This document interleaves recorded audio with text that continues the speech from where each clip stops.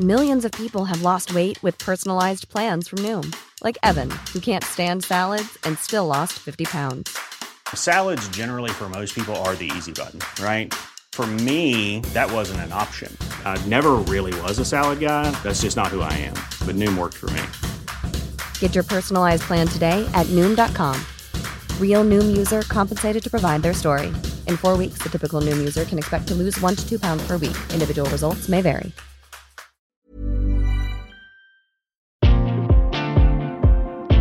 It's the Wonky Show. We're talking generational differences in attitude to education. We chat about NUS conference up in Glasgow, an investigation into stalking on campus, and an initiative to help care leavers into HE.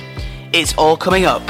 Incidentally, I put out a thing on Twitter a little while ago to say, has anyone got just a place where we could have a list of all public lectures for UK universities? And everyone's like, yes, but no one's actually done it. But interesting, if we could add car parking information on there. So,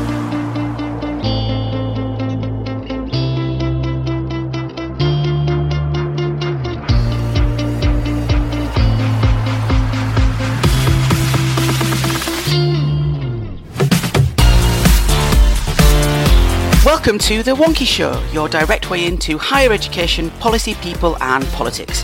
I'm Rachel Firth, and here to fire at the moving target of higher education policy, we have three fabulous guests. In London we have Jess Moody, Senior Advisor at Advanced HE. Jess, give us your highlight of the week, please.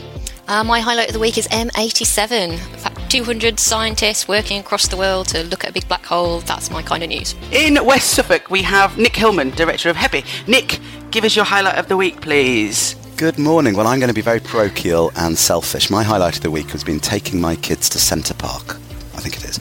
And the swimming pools there are amazing, so we've spent most of the week wet. And live from Wonky HQ, we have Wonky's assistant editor, Artie Nanchipan. Artie, your highlight of the week, please. So mine's definitely a bit more selfish. When Jess said hers, I was like, oh. but basically, I think my highlight will be, so I've worked on the Wonky Daily for about a year and a half now, and it's been great, and I got to sign off my first one this week. So I'm very proud of that. That's definitely my highlight. This week, we start with a report from centre-right think tank Onward. The Generation Y report takes a look at the generation gap in UK political leanings. So, Artie, what did you make of this report?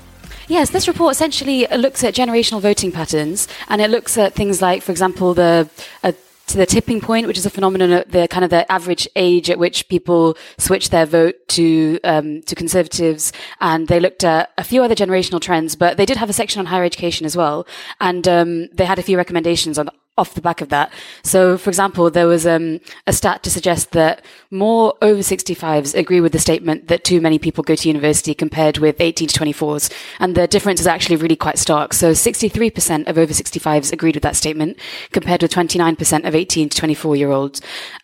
So the report concludes that when it comes to higher education, popular Conservative policy would be to boost technical education and apprenticeships at the expense of some of the places currently offered at university. So I think what is really interesting for us to unpack here is the recommendations. So it's kind of the absence of the universities in what's posited as a solution here.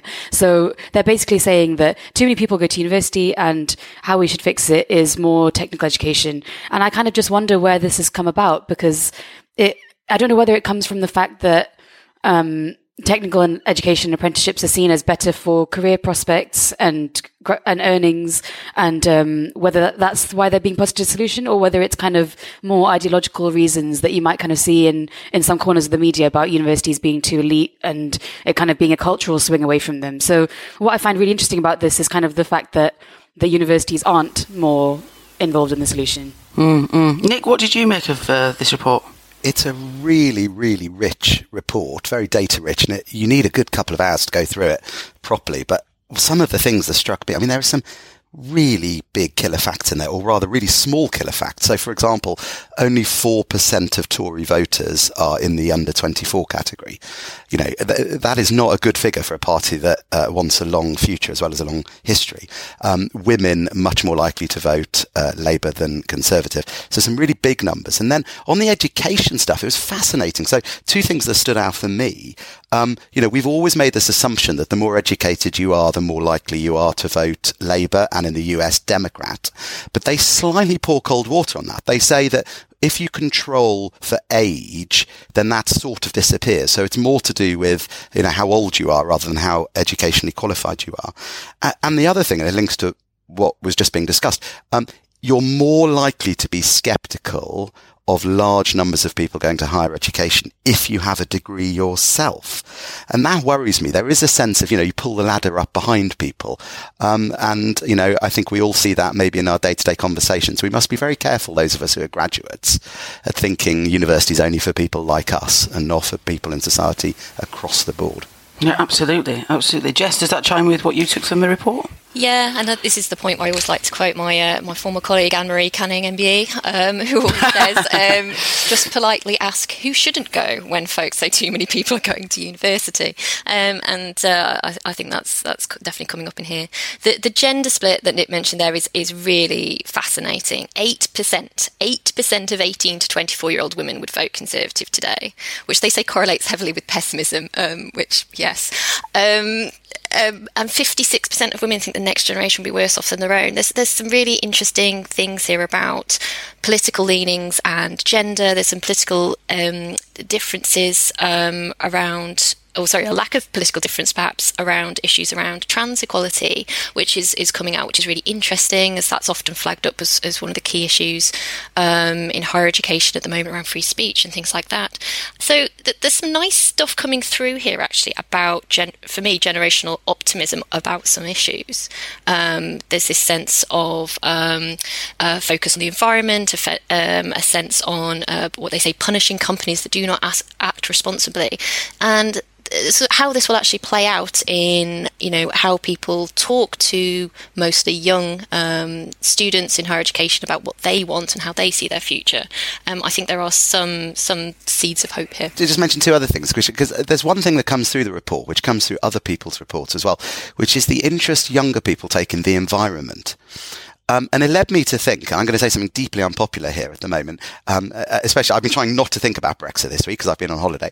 But actually, I read the report and I thought, David Cameron was a genius in his early years as leader of the Conservative Party of putting together a coalition that led people who would not normally vote Conservative to vote Conservative. And of course, he did win a majority in the 2015 election. Of course, it all went horribly wrong after the referendum. But there are a lot of things. It's a very Cameron document, or even a Blairite document. There's a lot in there that the Blairites would recognise, as well as Cameronites. And it leads you to thinking, elections are won from the centre. And I think it's easy to forget in the last 2 or 3 years that truism probably still holds.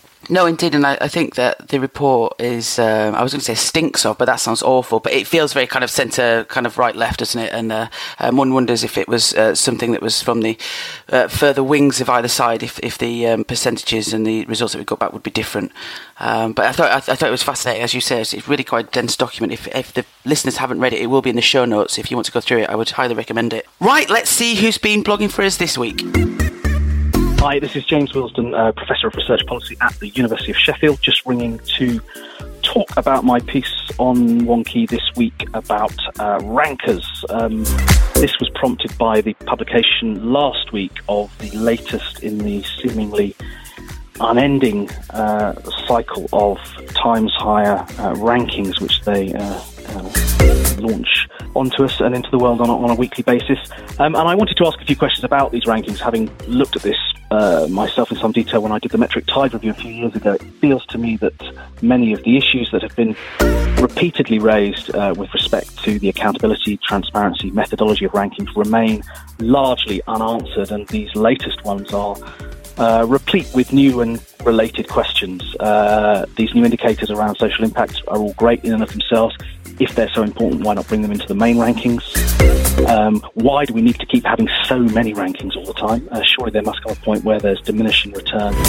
And the rankers themselves, I really think there's a need now to get much more serious about transparency, accountability and the governance of these organisations, particularly at a time when in the world of accountancy, the big four firms are now under serious scrutiny for the links between their auditing and consultancy functions. Many of those same issues pertain to the role of the rankers with respect to governance and transparency in higher education. So all of these issues are in the piece. It's an attempt to stir it up a bit. Many of the points are familiar, but they remain important, and I hope that the piece does its little bit to push these issues up the agenda again, and that we can all do something to try and push the rankers to be more open, be more transparent, and treat us like the data literate grown-ups that we are. Hi, I'm Johnny Rich, Chief Executive of the Engineering Professors Council of outreach organisation PUSH and the General HE Wonk. I've written one of two pieces on Wonky this week about league tables. I've explained how they measure the wrong things in the wrong ways, using poor proxies, poor methodologies, and misrepresenting their findings. Worst of all, though, league tables are an exercise in trying to get universities to conform to a single idea of what good looks like. That's damaging to universities, to innovation, and most of all, to the students who may need an institution that doesn't fit the arcane idea of a university that rankings seem to want to promote. I've also examined TEF and how it falls into exactly the same trap, making it in effect just as rank a ranking, but this time with government approval.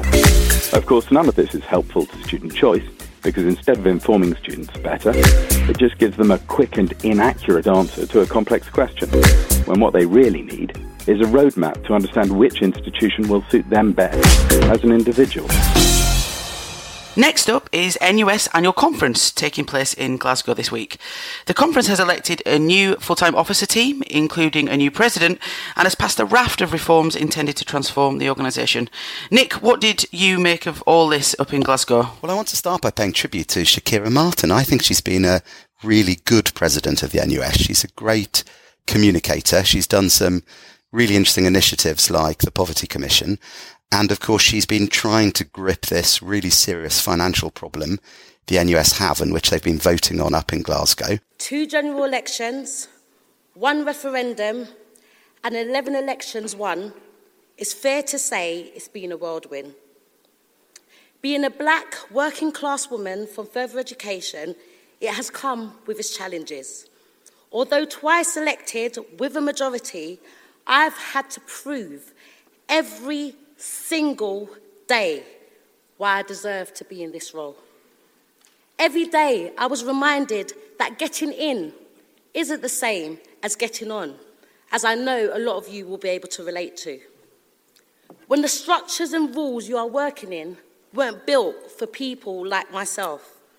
When you are celebrated for your non-traditional voice, but your judgment is not taken seriously on the real stuff. When you're characterised by racist, sexist, classist stereotypes. Because conference, people like me don't get positions like this. But it has been an absolute honour of my life to have been your national president. And I will continue to fight and represent you to the very last day of my term in June. Have a safe journey, and I'll see you on the other side. I think it's good. There's a plan for the future. We need a national student movement in the UK. I worry I don't know the new president, but I worry a tiny bit about threats of education strikes and things like that. Even when I was working in government and we were tripling tuition fees and there were riots on the streets of London, we had back-channel communications to the NUS. In fact, the government was funding some of their anti-extremism work. And I think it's really important that there's an open communication channel between the government and the NUS. And so I hope that even if there are new demonstrations, new strikes, whatever, that those communications behind the scenes continue. No, indeed. Jess, have you seen anything that's been going up at conference this week? I have to confess, not as much as I might otherwise, as I've been off on leave. But one of the things that was nice to see was the newly elected VP for higher education is there on a diverse, decolonise and democratise platform, as you say, which as well as being wonderfully alliterative. These are important things to mostly young people, not all, but that we know at the moment. decolonisation movement, I mean, we could talk a lot about, and I know Minto and colleagues have had a blog out recently. The important thing with any decolonisation efforts, I think, is to do so authentically and critically, and not to sort of co-opt that for other means, which isn't in the slightest to say that that's what NUS colleagues are doing. That's a reminder for all of us, I think, as we go forward and as we do start to talk about these things as a sector, as a priority.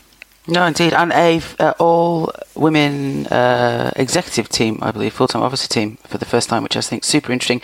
Artie, did you have a take on this? What's going up at conference this week? Yeah, and I was actually just thinking about what Jess just said. And I don't know, Jess, did you follow the Guardian Awards at all yesterday? Because I was thinking about this because of the University of Manchester winning for the platform that kind of helps academics find ways of decolonising their own courses, basically. Yeah, because Rachel, I know that you were really interested in this as well. I just think that we've got to the point where ideologically a lot of the conversations have been had, and now it's kind of about practically how it can be done in the right way. Because I think sometimes when you continue with the ideological conversations about these things for a long time, it can risk becoming a bit performative. Yes, and I think, we're doing a lot of work with unis, either collaboratively or individually to help them with particularly looking at things like curricular issues, learning and teaching, and the inclusive nature of that, whether that's specifically decolonisation or whether that's using the term liberation or inclusivity. I think you're very right. I think this is hard work, and I think it's right that it's hard. And I think we all need to be carefully looking at how it's done, as you say, to prevent that kind of performative nature of it.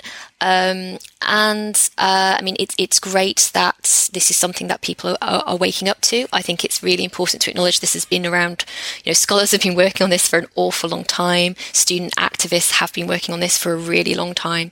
So going forward, this is going to be the key. This is going to be making sure that the student voice and student activism is met with equal enthusiasm and equal engagement from the sector. And I agree with that. And I think this is an interesting debate to have, because the NUS and individual student unions can have a profound impact on higher education. In my view, and I know a lot of people disagree with this, but in my view, it goes wrong when they spend their time talking about huge global issues that, frankly, they don't have much leverage over. They do have leverage over their own institutions and over the higher education sector as a whole. And so the more that we talk about, what's on the curricula, what the student experience is like, mental health, all those issues that really matter to the day-to-day lives of students, A, they can make a difference, and B, they will engage more with, the regular students who haven't historically had such a big role in the student union movement. Some of us were very surprised that one of the ways of saving money would be to get rid of the liberation officers. And I think it was an interesting amendment on the floor of the conference to say, let's think about bringing some of that representation back as and when it can be afforded. And, that's the sort of thing that collective conversations can do. And I think that's probably a positive, actually. Now, every week this season on the podcast, we are delving deep into the sector's past to uncover stories of how things were and how things came to be. With Nottingham Trent's academics registrar, Mike Radcliffe, here is the hidden history of HE. Strange rules for regulating the lives of students probably reached their peak as the university started to modernise. And one of the things that brings that into sharp relief is when different kinds of people come to university. So there's a major phase after Oxford has admitted women, and students have returned from after the First World War who are more mature, more engaged with the world, about how the university can control their lives. So there's a great moment where the Vice-Chancellor of the University of Oxford from 1920 to 1923 decides that he's going to ban 11s, because he's decided that this is a frivolous thing for students to do. They shouldn't be doing this. He's going to ban them. And so he starts working out how to do that. And he gets this petition in from the women's colleges complaining that students couldn't stand the strain of going from 9 to 1 without sustenance. And he goes on to say, well, he thinks that it would probably be a good idea if they practice social austerity. But if you look at the rules that students are having to deal with in the 30s, they're just wonderful in terms of the depth. And students get this kind of panoply of bits of information telling what they can or cannot do, where they can stay, what they can bring with them, what they can do. So they're not allowed to bring a car. Now, current residents of Oxford would be delighted by the notion that it was very clear that you get a small slip of paper saying, don't bring a car to Oxford, you're not allowed. But the rules go on to set out all sorts of other things you can't do. Undergraduates will not loiter in the streets, at coffee stalls, or at the stage door of a theatre. They will not take the chair at any public meetings. They're not allowed to set up magazines without permission. There's a whole set of rules about not being allowed to take part in acting unless you've got permission. No one is allowed to visit any bars, strictly forbidden from going to any of the bars in the city. And there's a set of rules for how you have to organise dinner parties. Flying is not allowed without proctorial permission. You have to go and get leave before you do that. What, of course, is scary are the rules they've come up with for how to handle men and women being together. So there's a whole set of rules about the amount of chaperoning that the women, members of the university, the women who've just become undergraduates for the first time are allowed. They have to have a companion approved in advance if they are to meet with a man student. And they're certainly not allowed to take them to their room. And there's a whole set of these kind of rules that work their way through. Parties of men or women undergraduates may not be held unless each woman undergraduate has previously forwarded to the proctors the written leave from the principal of her college. It is most important that academic dress should be worn. So the prospect of organising all of these things is great. Now, I thoroughly recommend Jane Robinson's Blue Stockings books because it charts out how people actually were quietly breaking all these rules and living with them, and that not all of them were actually enforced. But there's a real tension here about how the university has decided that it is looking after people. Now, we've seen off a minister who was excited about the notion of in loco parentis. And for those of us who looked at this kind of rule, this is what in loco parentis meant, this kind of controlling of students' lives. And I think we should be very glad that we're not trying to do that now. Next up, we talk about a new investigation by Broadly. But before we get into that, I want to tell you about our new Wonky Plus subscription, giving you and your team even more essential HE policy insight and access to extra Wonky benefits. Along with the Wonky Daily delivered to your inbox at 8 a.m. every day, you'll get access to the Termly Wonky briefing, a horizon scan and sense check about everything happening in HE policy. Ideal for those that can't follow every twist and daily turn. And as a Plus subscriber, you get exclusive free access to our monthly event, Wonky Live, so you can keep up to date on all the moving and shaking in HE policy in person with Team Wonky and experts from across the sector. You get free use of the Wonky Jobs Board, plus everyone from your organisation gets discounted rates on Wonky events and early access to tickets, including Wonkfest, which always sells out quickly. For more information, contact us on briefing@wonky.com. That's briefing@wonky.com, or you can visit the website at wonky.com/plus. Now, an investigation by Broadly, an offshoot of Vice, into the ways in which universities support students dealing with stalking and abusive relationships on campus. Jess, what did you make of this? Did anything in the findings stand out for you? Sure. So, reports like this, discussions like this aren't easy. So I'm sure some listeners may wish to just scoot ahead. But this is a study which has come from... I'm going to start again. So this is the results of a number of freedom of information requests to universities in the UK to get a sense of how many reports they've had of stalking and harassment, stalking and domestic abuse, and I'll talk about why that's challenging definitions in a moment, and what happened. What were the outcomes of any of those reports? And the kind of key highlights they're talking about, first of all, is the numbers. The 381 students reporting in the last 3 years, is flagged as, obviously 381 too many, and really flagging that half of alleged perpetrators remained at the same university. So there's a few different things in here to flag, I think, and some of them are brought out in the report. So firstly, they acknowledge that there are always challenges with FOI requests. as a way of trying to measure things like incidences of harassment and hate crime. We don't necessarily have standard definitions here. We've talked about the challenge of this with sexual harassment before. So, of all of those universities they submitted FOIs to, that, not going to get responses necessarily from all of them in the same way. So that's just a little caveat on the data set. The report really flags up that nearly half of the cases occurred at Russell Group unis, which I think, just being careful of the caution here around how FOI results come in.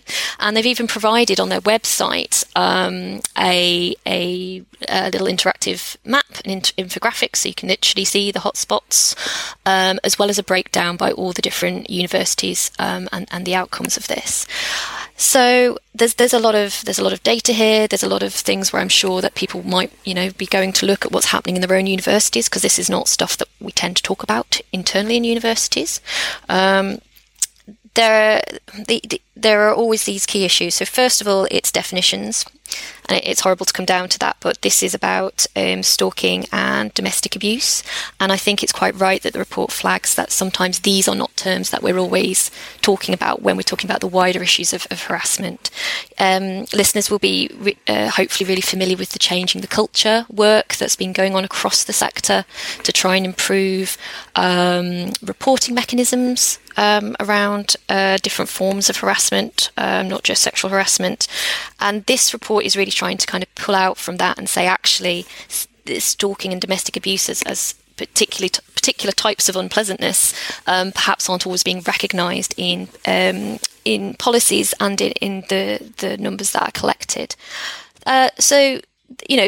There's they also point out, quite rightly, that sometimes these increases, and they point to one or two universities that have got really high instances, this is actually because there's been such work done recently on improving reporting mechanisms. So this is a challenge of any work in this area. If you improve the ways that people can tell you about something horrible happening, strangely enough, you can have an increase in the number of things that are reported. Yeah, indeed. It was, I think it was University of Cardiff, and they were had the highest number of reports of this kind of behaviour, such terrible words. But it was their reporting mechanism. They had a really good reporting mechanism for doing such a thing. So yeah, and I think there is so much work going on in the sector right now with people trying to improve their reporting mechanisms. They're trialling different things. They're trying to support people also to report historical instances, which is interesting, and that's been flagged particularly as this was about a 3-year period, 2015 to 2018. But there's the possibility that there's also historical information in there as well. Now, some of the things that was interesting to me coming out of this report was it's important to note that this is in the context of a particular campaign as well. So this is from anti-stalking charity Paladin, calling for a stalkers register and some other changes.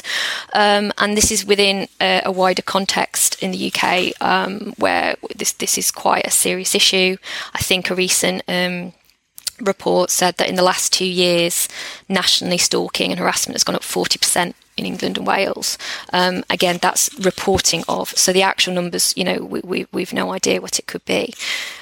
Whilst there are national contexts for this, as with, I think it is always important to kind of come back and say, well, actually, what's going on in universities? Why is that different? What can we do about it? And that's some of the things the report was trying to look at and make recommendations for. They are particularly keen to, I think, focus on the fact of perpetrators staying within the same university. So they're kind of focusing on those outcomes, as well as the challenge of reporting and supporting people once they have reported. Yeah, no, I think what you said is really interesting, Jess, especially about the data sets and about how often kind of successes in creating processes whereby people can report can make the figures look sort of on paper a lot kind of quote unquote worse. Yes, I think it is important to bear that in mind. I completely agree. But I also think that a lot of these articles that come out are their focus is on universities' policies surrounding these things, their processes, and also the outcomes. So they'll kind of often take the line of, oh, these people reported this and these people were allowed to stay at university or something. So that seems to be the story quite a lot of the time. And I just kind of I just kind of worry about the way universities will be able to deal with this kind of thing, because it seems that it's very difficult to kind of, because sometimes it's not really a question of legality, so it kind of goes into a grey area where it's difficult for universities to deal with these things, in the sense that you may have a set of policies, but it's also about how you communicate them to students. If everyone is aware of exactly what the code of conducts are before starting, and then if you have a process whereby you can say you violated this, therefore we'll treat it this way. But when those things aren't in place, it's very difficult to say whether something has been kind of dealt with the right way or not. And that's what I think, leads to some of these stories that you'll hear, whereby it's like, oh, this many people were said to be involved in this, and they got to stay and do their degrees, and they weren't suspended. And it's really difficult because obviously each case will be completely different, and the decisions made on a case-by-case basis. So I am always a bit skeptical, but I also a bit concerned about the way forward for universities in dealing with this kind of thing. I'm looking at one of the stats in the Broadley report, which says 13% of universities have specific policies on domestic abuse and stalking. And I think, again, that would come down to, like you said, the definitions, because it's really, like domestic abuse, I think is very hard to define. I don't think people, when they speak about it, have the same things in mind. And I think it's actually much more of an umbrella term than people think. So what those policies refer to is, again, raises a lot of questions. So I just think that there's a lot to be clarified before we can even kind of move on with any of these conclusions. Yeah, I think the definitions point is really interesting, because there's two aspects of that. There's defining something in order to understand it. So that speaks to these questions of how can you train and talk to people about understanding how, abuse presents itself. And there's been a huge history, of feminist legal studies and so forth, trying to talk about things like coercive control and the effects of stalking and long-term harassment and things like that, and really trying to challenge some of our understandings of harm. So understanding that and helping people who might receive disclosures from students so that they can recognise that, take that seriously, recognise patterns in behaviour. That's really important, and that's why understanding definitions is useful. On the flip side, when it comes to defining and reporting mechanisms, what we also hear in a lot of things around various forms of hate crime reporting in universities right now are people saying, actually, we want to almost move away from strict definitions on reporting, because we if students aren't happy, if students aren't anything from the umbrella of students aren't happy to students aren't safe, they want to know, and they don't want someone to not report something because they're just not sure what box it fits into. So I'm hearing a lot of people doing this frontline reporting work saying, actually what we want is the widest possible filter for things to come in, and then we will make sure you get the support, and we will match the processes to the particular instance, but we need to know. And the worst thing is about not having a clear understanding of the extent of this right now. No, indeed. This is such a difficult and tricky area for universities. You must have some empathy, Nick, for universities that are kind of developing their policies and such. I do, and I'm really pleased this research has happened, even though, as you've heard, there's problems with the data. And we need to be very careful of not condemning universities with large numbers in the data, because sometimes they're the universities that have done the most to work out what's really happening under the radar, and are having the right conversations. I think it brings out a much wider policy problem that I wrestle with as well, which is what should happen to the perpetrators. If we believe education is a positive force for transforming lives, it doesn't necessarily feel as if the right punishment is to kick people out of education. It seems to me they need more education to stop them doing these sorts of awful practices. But it may well be that they need that education at a different institution. And there's this dilemma, isn't there, in higher education, that we think we should kick out students who do horrific things, but we also celebrate universities that go into prisons and get criminals to have higher qualifications. And I think this is a conversation we need to have. Is it, I don't know, where the transfer regime comes in, where actually perpetrators should be kicked out of one university but given a second chance elsewhere, or should they be kicked out of the higher education system altogether? I don't have the answer, but I think it's an interesting conundrum we need to wrestle with. So if I can come in on that, there's some interesting balances here. So universities have duties under Rehabilitation of Offenders Act. So, there's lots of amazing work going on to support ex-prisoners, ex-offenders. There's different terminology, as you say, to rebuild their lives, to access education. That's really important. The challenge for these things is there's a difference between supporting people who may have a past history in offending and risk of certain behaviours affecting someone else's right to education. And these are really careful balancing acts. There's lots of universities who do a lot of work around risk assessment for different people with histories of offending. So this work is going on, and perhaps, as you say, we need a wider, more public conversation around some stuff. But I think it's really important to remember this balancing of rights to education. When a perpetrator stays and the victim feels forced to leave, those are the things that we should be very concerned about. And I think that's come up time and time again in some of the amazing work that's been going on by various groups to highlight the impact of this, which not always by any means, but we do know is highly gendered. I completely agree with that. And of course, if someone was in a working environment and this was happening, we wouldn't think the perpetrator should stay in that working environment while the victim leaves. So, I absolutely agree with that. And I think, this sort of research triggers these sorts of conversations in a really useful way. Now it's time for Yes, but does it correlate? Here to set this week's correlation question is Wonky's Associate Editor, David Kernahan. Welcome to Yes But Does It Correlate, the podcast data quiz that refuses to grant you a short or a long extension.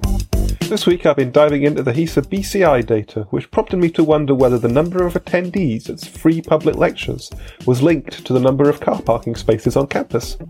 Are people more likely to come to an inaugural if they know there's somewhere they can leave the car? Yes, but does it correlate?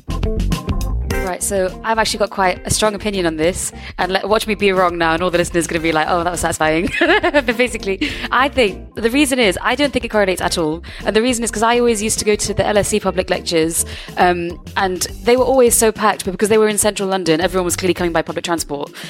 So I kind of think that the ones that you get most people at are going to be quite central, and therefore might have fewer parking spaces. So I don't think it negatively correlates.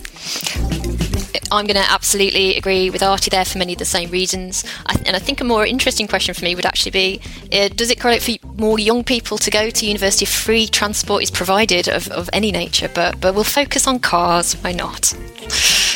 I agree, but I'd go even further. I think there will be a correlation, but there could be an inverse correlation because, many newer modern universities are right in the middle of towns and cities and are very easy to get to by public transport. There could be an Oxbridge effect, I wonder. Oxford and Cambridge do loads of amazing lectures. There's quite a lot of parking linked to the colleges and departments, so that could skew it, but I think an inverse correlation. Well, no, of course it doesn't. If you're wondering why I'm looking at such silly data, my reason is to highlight that much of the business and community interaction data return is not yet of great quality. If you paddle around some of the other data in there, you'll see some strange outliers which I suspect are testament to institutions gradually gaining an understanding of the requirements and importance of the collection. It's a good thing no one's considering using this in an excellence framework, isn't it? I remove Coventry from the main visualisation as they claim to have entertained 11,875,132 people at public lectures in 2017-18, which in all honesty feels a bit high. Any others missing either return no data on public lecture attendance or no data on car parking spaces, or both. And where the data doesn't exist, as usual, I've not plotted it. See you next time. And finally, a super interesting initiative by UK Guarantor, a Manchester-based rent guarantor service, who is going to offer free guarantor services to care leavers who are entering into higher education. So, Artie, what do you think of this initiative? So I'm really glad that we've got a kind of positive item on the podcast, because it's quite difficult sometimes. But yes, essentially this story is this Manchester-based company called UK Guarantor. Essentially, So students looking for accommodation at university would often have to provide a guarantor for their rent, and many students would just kind of, without thinking about it, use a parent or family member or guardian to fill this role. But if you don't have a guarantor, then you might be asked to pay your rent in advance, which often can cause a lot of problems, because if it doesn't line up with when your loan comes in, or it can be a barrier for students that aren't able to to provide a guarantor. So what this company is doing, UK Guarantor, is they are putting aside a proportion of their profits to be a guarantor for care leavers. The company already provides these kind of services for international students who can't provide a rent guarantor because their families live overseas. And then the company expanded to include UK students. And now they're looking to help people that are leaving the care system to go to university. So what I really like about this is that I just think it goes some way towards addressing the issue we have of assuming that family structures are very linear, and that if if you have a certain household income, then your parents will pay a certain amount towards your maintenance, and therefore you don't need this in your loan. Your parents will be a guarantor. It just it assumes a lot about people's family circumstances, and I think in reality they're a lot more complex. So it's quite good that it's a bit of a shame that policy is lagging behind a little bit in accepting this. But I think it's a good thing that these kind of initiatives are, at least in the interim period, kind of filling the gaps and making things a bit more accessible for students with different kinds of family circumstances. So I think this is a really interesting example of effectively private sector trying to fill some gaps, as Artie says.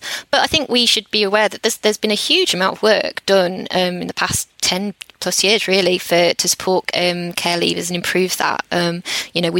We had all the Buttle Trust kite marks. We've had the Care Leavers Covenant with the number of universities signed up to that now, which involves saying that you're going to provide specific support for care leaving students around some of this practical stuff around all year accommodation or flexible accommodation, rent guarantee schemes, first point of contact, and things like this.